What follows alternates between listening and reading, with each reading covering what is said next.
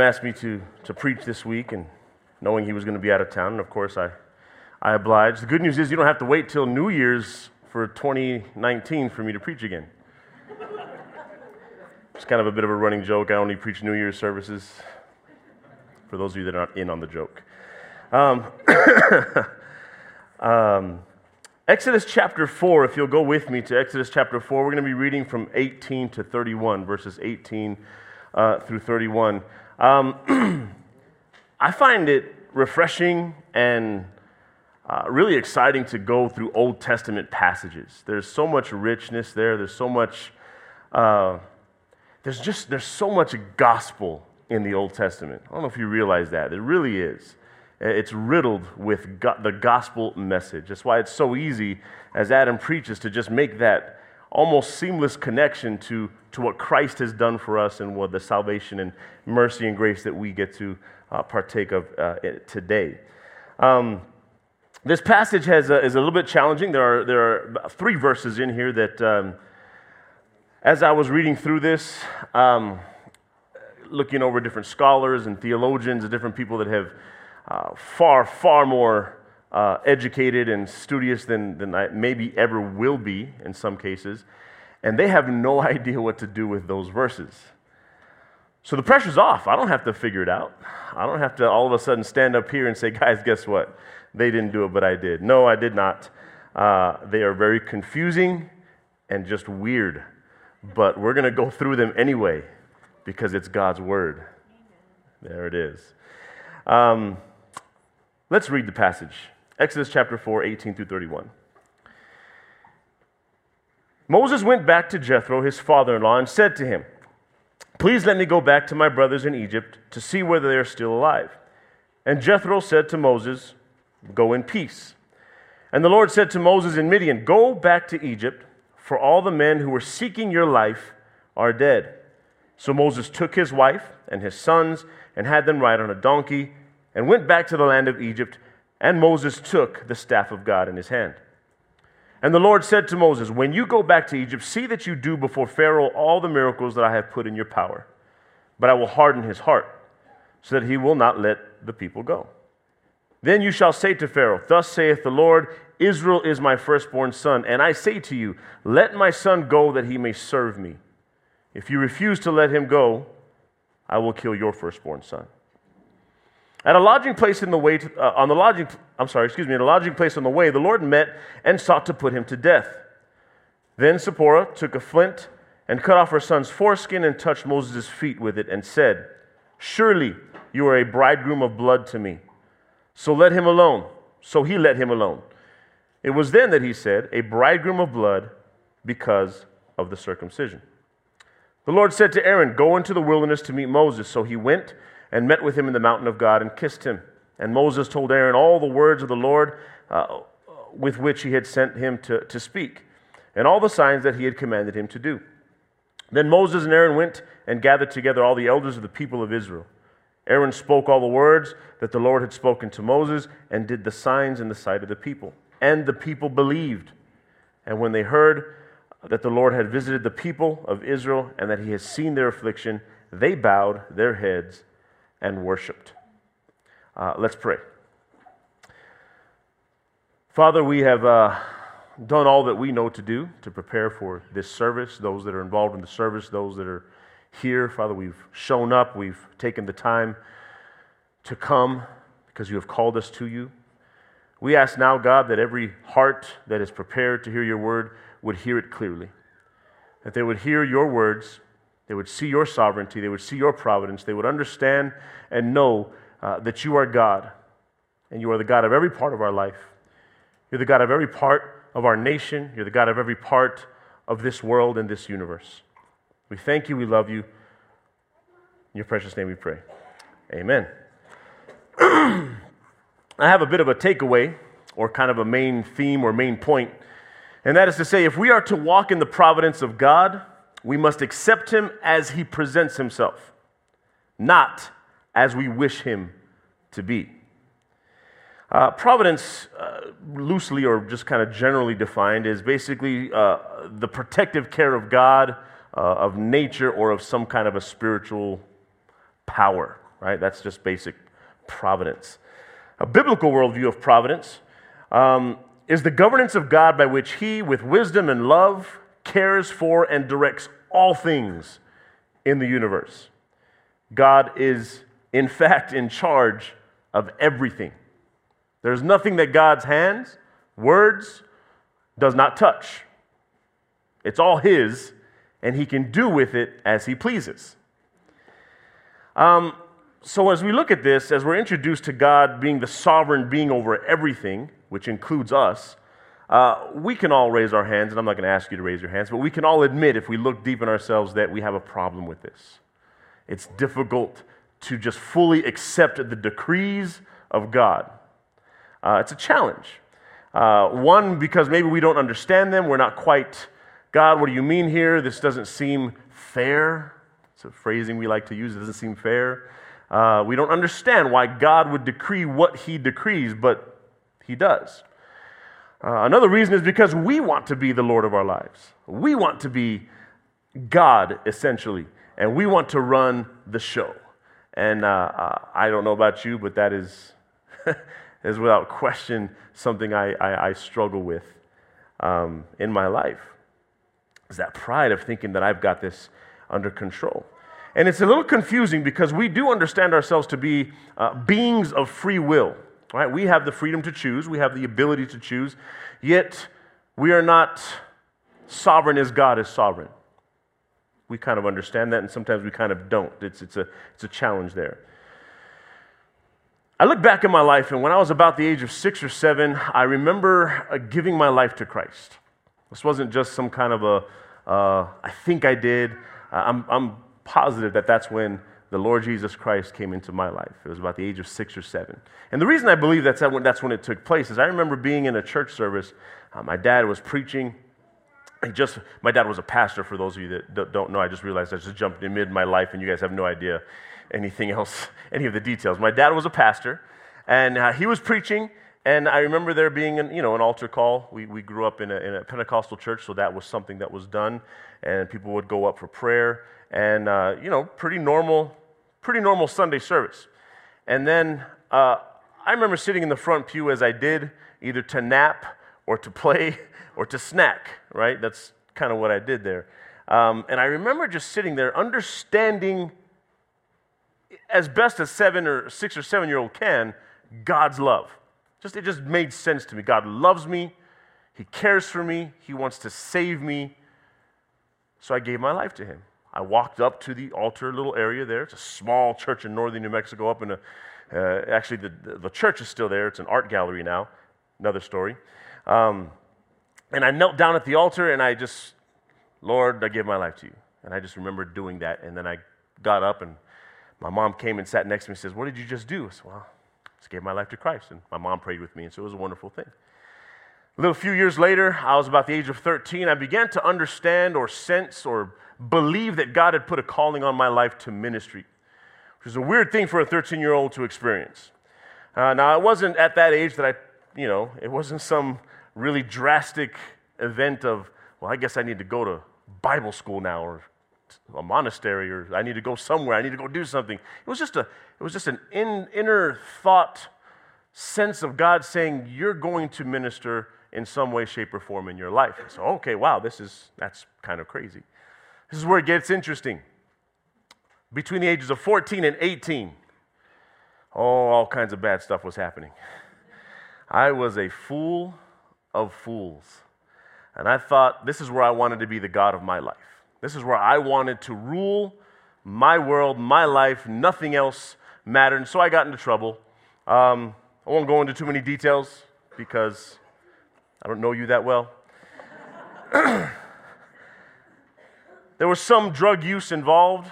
There was some violent gang activity involved. There was a partying lifestyle. There was a bitterness. There was a hatred. There was a rebelliousness. There was, just this ugly, ugly person that I had become. And my parents couldn't do anything about it. Dropped out of high school, my freshman year of high school, and just never went back. And just a lot of things were taking place there in my life where I wanted to rule the day. But there was an interesting thing that took place. God never let me go. And I know this now. I can look back at my life and understand that I gave my life to him and he called me into ministry. And no matter what I did, God was going to be God. He was going to be sovereign. He was going to show his providence in my life. And so he did. And I remember thinking to myself, like, just frustrated. I wanted to go out into the world and I wanted to sin and I wanted to sin my way and I wanted to live it up. And I really, truly couldn't do it. I would do something and I would just feel like trash. And I'd be like, oh my gosh, I can't believe I did that. And the guilt and the conviction of the Holy Spirit in my life would constantly pull me back. And my mom was a crazy praying mom. Like that woman would just pray and pray and pray and pray. And so I would get frustrated, like, God, just let me sin for a little while. Just let me go out and just do my thing. But no, God would not do it. He wouldn't let me do it. This is God's providence over our lives. This is God's sovereignty. Abraham made a bunch of mistakes in his journey to what God had promised him. And there was nothing that Abraham was going to do that was going to thwart God's plans. Moses complains. Doesn't he anger God in the previous verses that Adam preached? He angers God. He gets God angry. I can't speak. I don't want to speak. Fine, I'll give you Aaron, but you're not stopping this. This is going to happen. My people will be delivered. My word will go out. See, this is God's sovereignty, and Scripture shows this. So there's a couple of verses here that I want to share with you very quickly, more than a couple, actually. God is sovereign over the universe, the physical world, the affairs of nations, human destiny, human success and failure, the protection of his people. Here are the verses. He is Lord over the universe, Psalm 103:19. The Lord has established his throne in the heavens, and his kingdom rules over all. He's sovereign over the physical world. Matthew chapter 5, verse 45, the latter part of 45. For he makes his sun, the sun, rise on the evil and on the good. He sends rain on the just and on the unjust. Kind of messes with our idea of fairness, that verse. He is sovereign over the affairs of nations. Psalm 66, verse 7. Who rules by his might forever, whose eyes keep watch on the nations. Let not the rebellious exalt himself. He is sovereign over human destiny. Galatians chapter 1, verse 15. But when he who had set me apart before I was born and who called me by his grace. He's sovereign over human success and failure. Luke chapter 1, verse 52. He has brought down the mighty from their thrones and exalted those of humble estate. And finally, he is sovereign over the protection of his people. Psalm chapter 4, verse 8. In peace I will both lie down and sleep, for you alone, O Lord, make me dwell in safety. He's sovereign. And we are called to walk in his providence. Let's look at the chapter the verses that I'm commissioned to preach this morning. So starting with verse 18, again it says, Moses went back to Jethro, his father-in-law, and said to him, please let me go back to my brothers in Egypt and see whether they are still alive. And Jethro said to Moses, go in peace. And the Lord said to Moses in Midian, go back to Egypt, for all the men who were seeking your life are dead. So Moses took his wife and his sons and had them ride on a donkey and went to the land of Egypt. And Moses took the staff of God in his hand. My first point this morning is that through God's providence, we see his sovereignty and we receive his sonship. I'm sorry, let me go all the way to verse 23. That wasn't the full part. And the Lord said to Moses, when you go back to Egypt, see that you do before Pharaoh all the miracles that I have put in your power, but I will harden his heart, so that he will not let the people go. Then you shall say to Pharaoh, thus saith the Lord, Israel is my firstborn son, and I say to you, let my son go, so that he may serve me. If you refuse to let me go, if you refuse to let him go, behold, I will kill your firstborn son. So Moses takes off. Excuse me, this is it. Moses leaves. But before he leaves, he does something, I think, pretty significant. He asks Jethro, his father-in-law, for permission. Now, Moses is a much older man at this time, right? He's, I believe, 80 or close to 80, somewhere around there. I'm not going to give an exact number, but he's definitely older. And he is working for his father-in-law. He tends his sheep. He uses his goods, his merchandise, whatever it is that he needs to do the job that he does. He is under the rule or the authority of his father-in-law. So God the authority above Jethro, calls Moses to do this thing. And Moses, understanding where he is in the patriarchal society that he lives in, he says, I'm going to ask for permission. I need my father-in-law's blessing. This is really important, because if we're going to go out and do anything in the name of God, we don't do that in a way that is deliberately to offend those around us or to harm or hurt our families. And so Moses does this really wonderful thing where we recognize the calling of God on his life, but he still understands the authorities that are around him. He asks for permission, so he goes. Now, it's important to understand what Moses did here. So he asked for permission. Jethro says, you go. You have my blessing. Go in peace. God tells Moses, go back to Egypt, for all the men who were seeking your life are dead. This is an indication that there was a shifting of power. So if in Moses' mind, this is what this meant. The previous Pharaoh, who had this charge over Moses for the crime he committed, is now dead. And there's a new Pharaoh, which means no one's after him anymore. It's done. It's over. So now you can kind of go there. That charge is no longer against you. The slate has been wiped clean. And so he takes his wife and his sons on a donkey, and they begin to go to Egypt. And he took the staff of God. See, this isn't just a shepherd's staff anymore. Now this is the staff of God. This is the thing that God is going to use to perform the miracles and to bring salvation and freedom to the Israelites. So he takes the staff of God. And the staff of God is a symbol of God's divine authority. Moses doesn't go alone. This isn't Moses trekking out on his own as, hey, this is me, check me out. He went under the authority and sovereignty and providence of God. And he takes this seemingly insignificant thing, a stick, right? We say staff, and sometimes we think, well, this is a really cool staff. It was a stick. It was probably a good stick, but it was a stick. And God took this, and now it's a representation of God's power and authority. Where else do we see that in Scripture? In the cross. We see this seemingly insignificant object, and yet now, today, for us, it represents the price that Christ paid for our sins. And there we find salvation. There we find freedom. There we find redemption. There we find mercy, and we find grace. This is the means by which Moses is going to deliver God's people. It's going to perform the signs. It's going to show Moses to be a true prophet. It's going to bring disease upon the Egyptians. Staff is this visible sign of God. Now, here's another part that we have a hard time understanding. So as we move forward, verse 21, it says, and the Lord said to Moses, when you go back to Egypt, see that you perform, or that you do before Pharaoh, all the miracles that I have put in your power. But I'll harden his heart. It's interesting. I'm going to harden his heart. What does that mean? That I'm going to harden Pharaoh's heart. If we're not careful, if we loosely and irresponsibly kind of try to divide this passage of Scripture or interpret it, we can unintentionally make God the father of sin. God is going to cause Pharaoh to sin. That's not exactly what's happening here. That is not what God is doing. But in God's sovereignty, he does say, I'm going to harden his heart. So let's establish a few things. This is being done not just to show God's sovereignty over Israel, but over Egypt as well. See, because in Egyptian times, Pharaoh is in fact a reincarnation of God or several gods. He is in fact a deity to the people. So here is God, Yahweh, Lord of Israel, showing God, lowercase g, who's more powerful, right? And so we see this. Now, there are some passages in Scripture and throughout Exodus, and I'm only going to use 3 of them, where we see where Pharaoh's heart is hardened. Right here in chapter 4, verse 21, where it says God will harden Pharaoh's heart.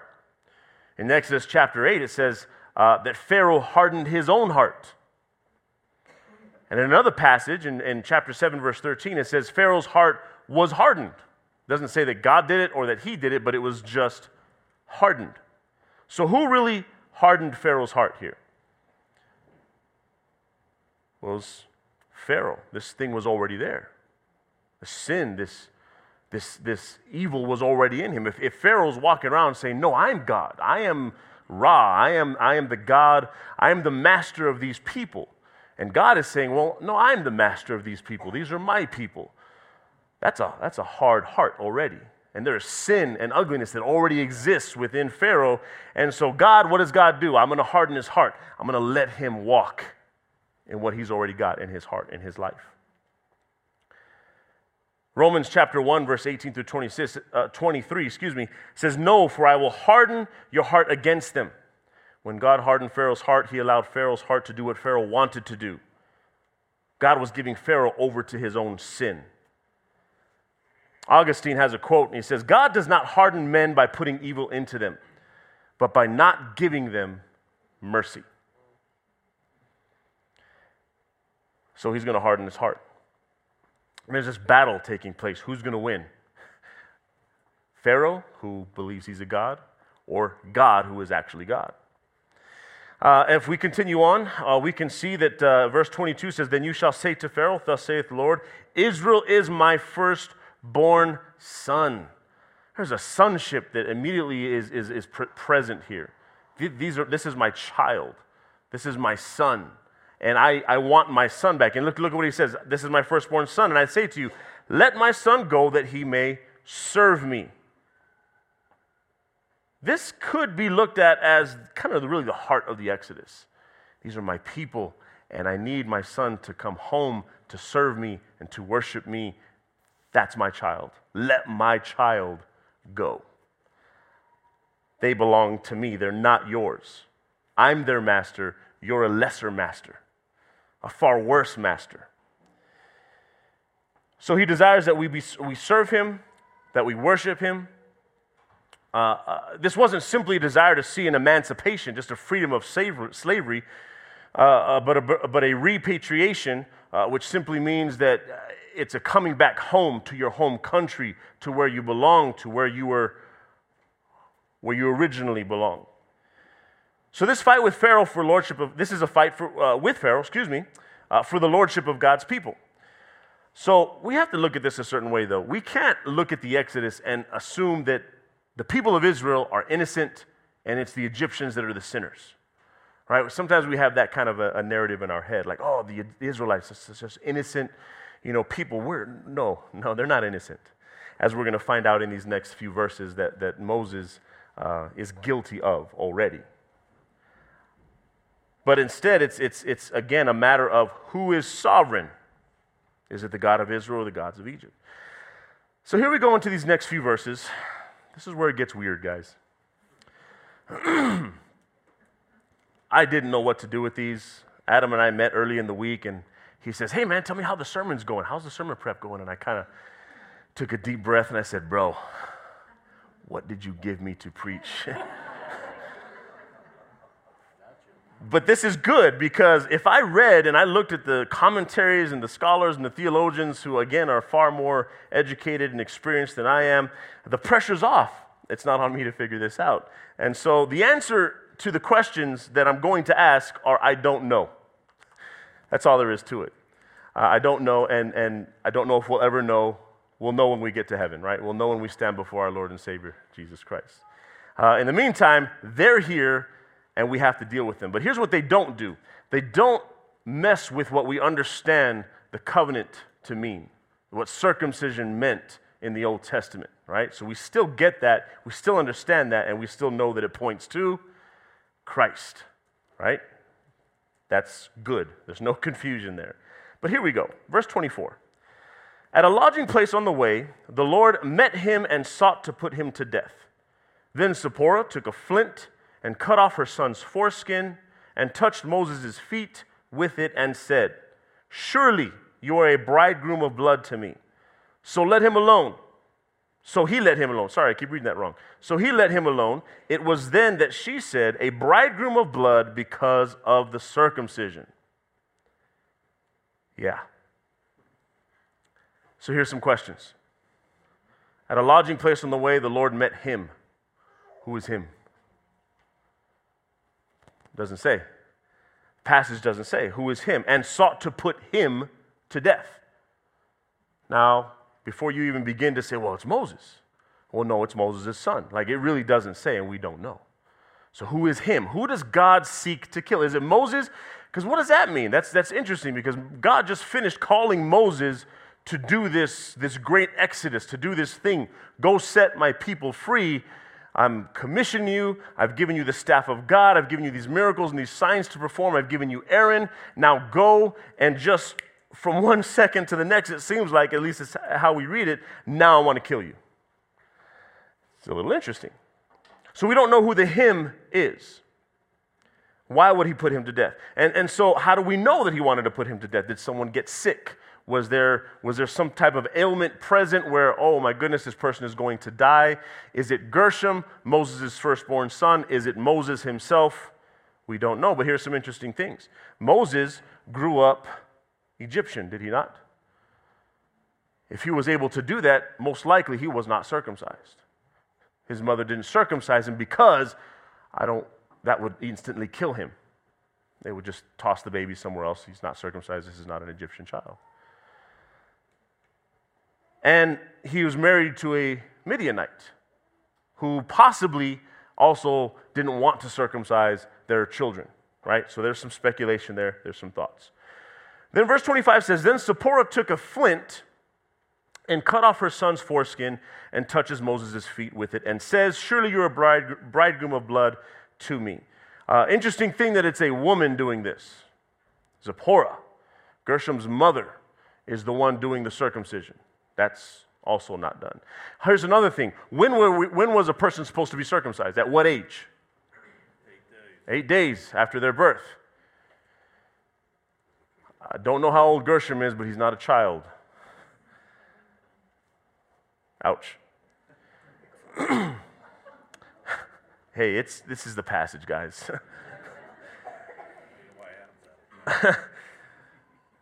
And so she cuts off her son's foreskin and touches Moses' feet. Now, if you'll notice if you have an ESV, it says Moses, but there is a note next to that.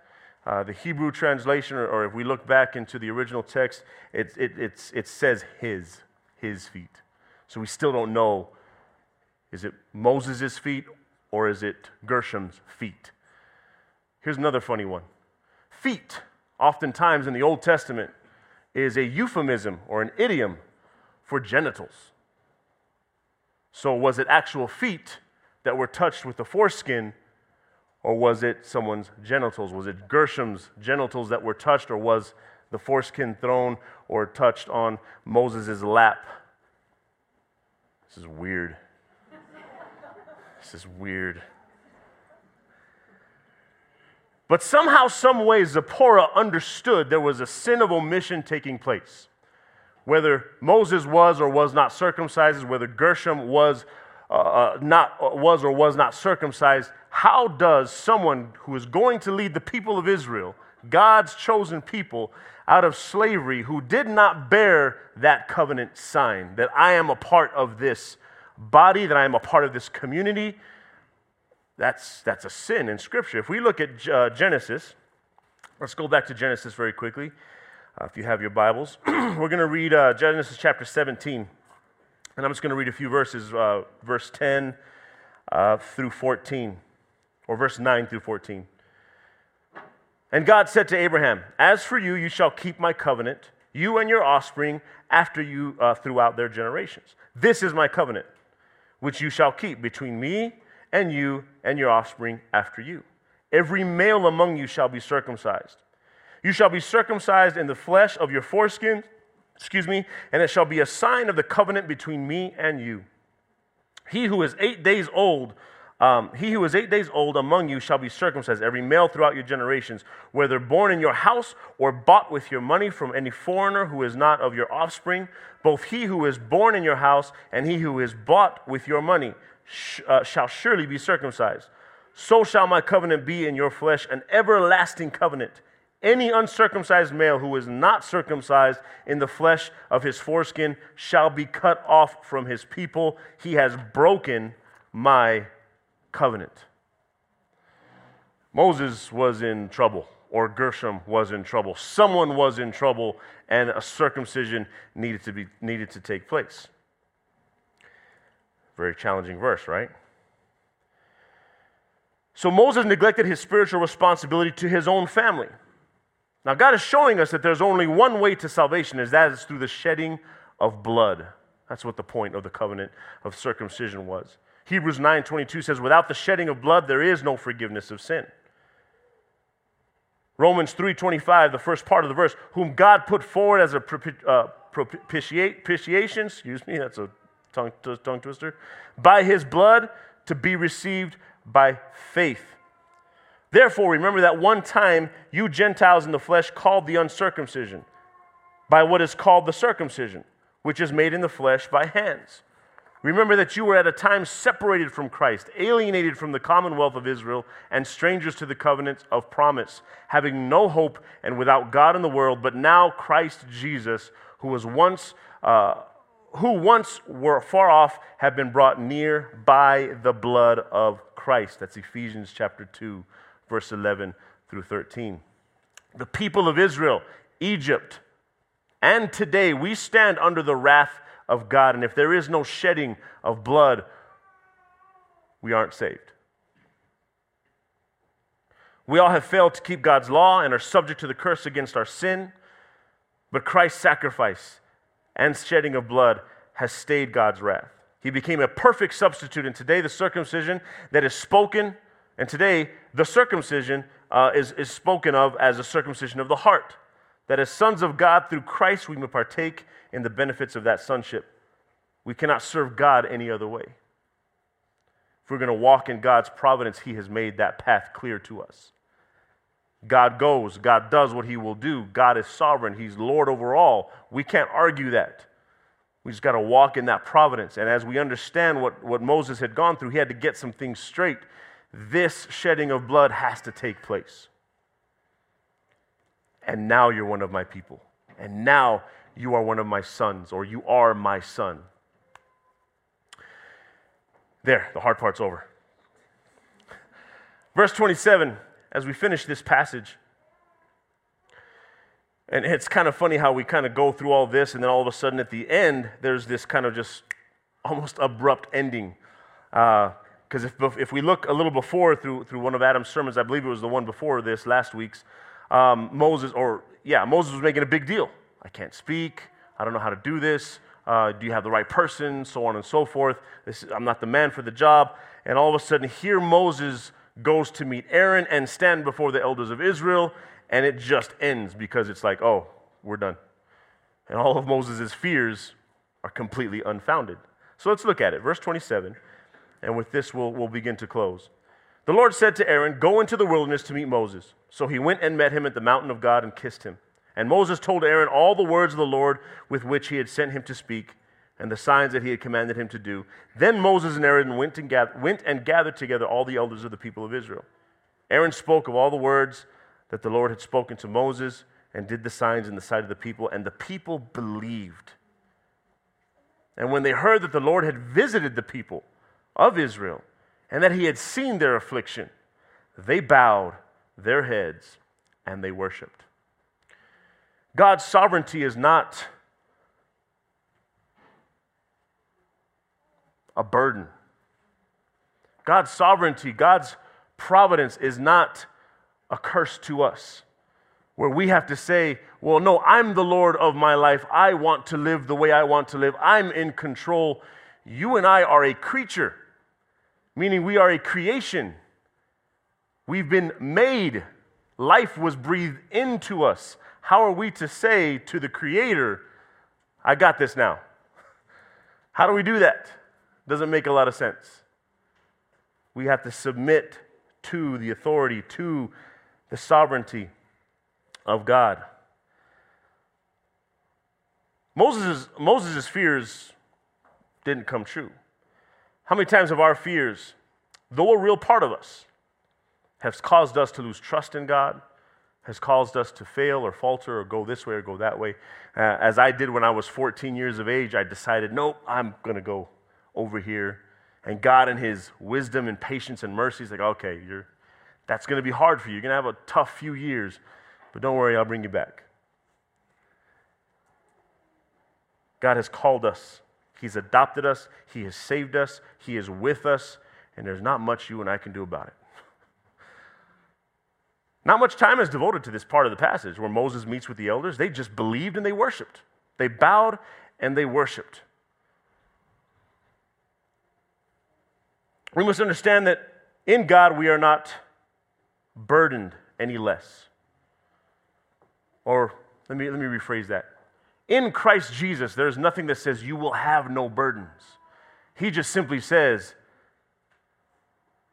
my yoke is light and my burden is light and my yoke is easy.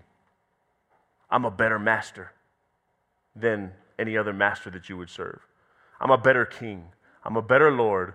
I'm a better God than you can be.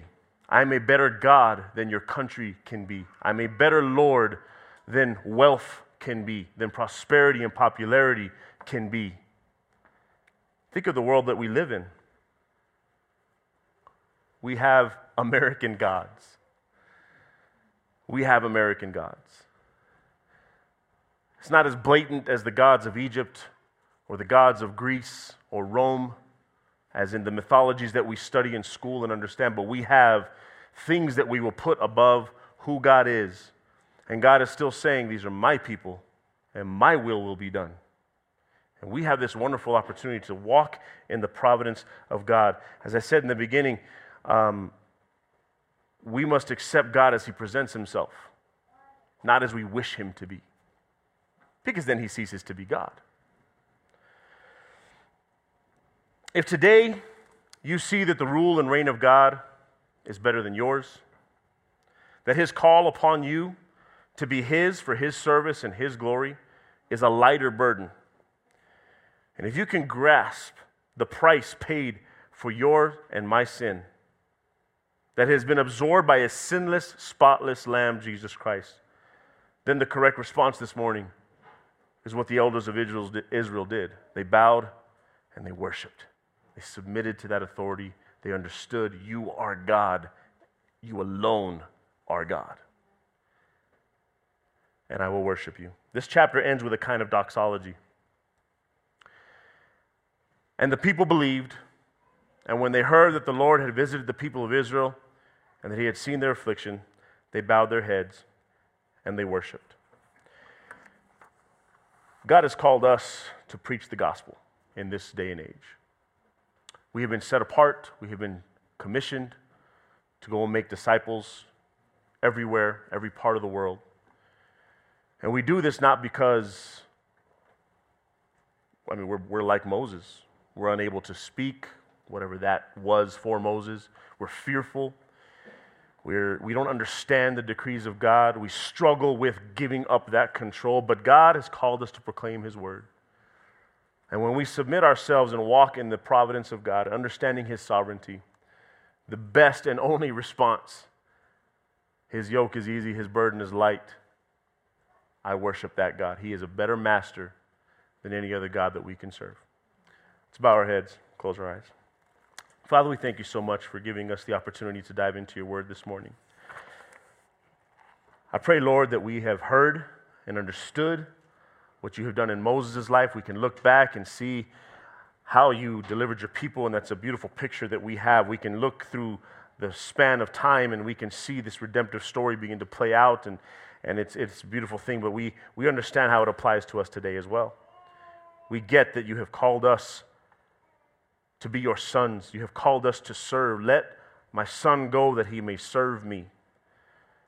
Father, help us to understand Your plan, Your word. Help us to recognize You as the sovereign Lord of this universe and submit ourselves to Your mastery, God. It's in You that we understand who we're called to be. It's in You that we understand what we should be doing, how we should be doing, Lord. And sometimes we just fight that. We fight You being our God. But we thank You for Your word this morning. We thank You for Your Son's sacrifice. And Lord, if today there is anyone that recognizes their need for that master, not the master of their own making, not the master that a culture or society has produced, but You, then I pray that we are able to run to You, Father. We thank You, we love You. It's in Your precious name we pray.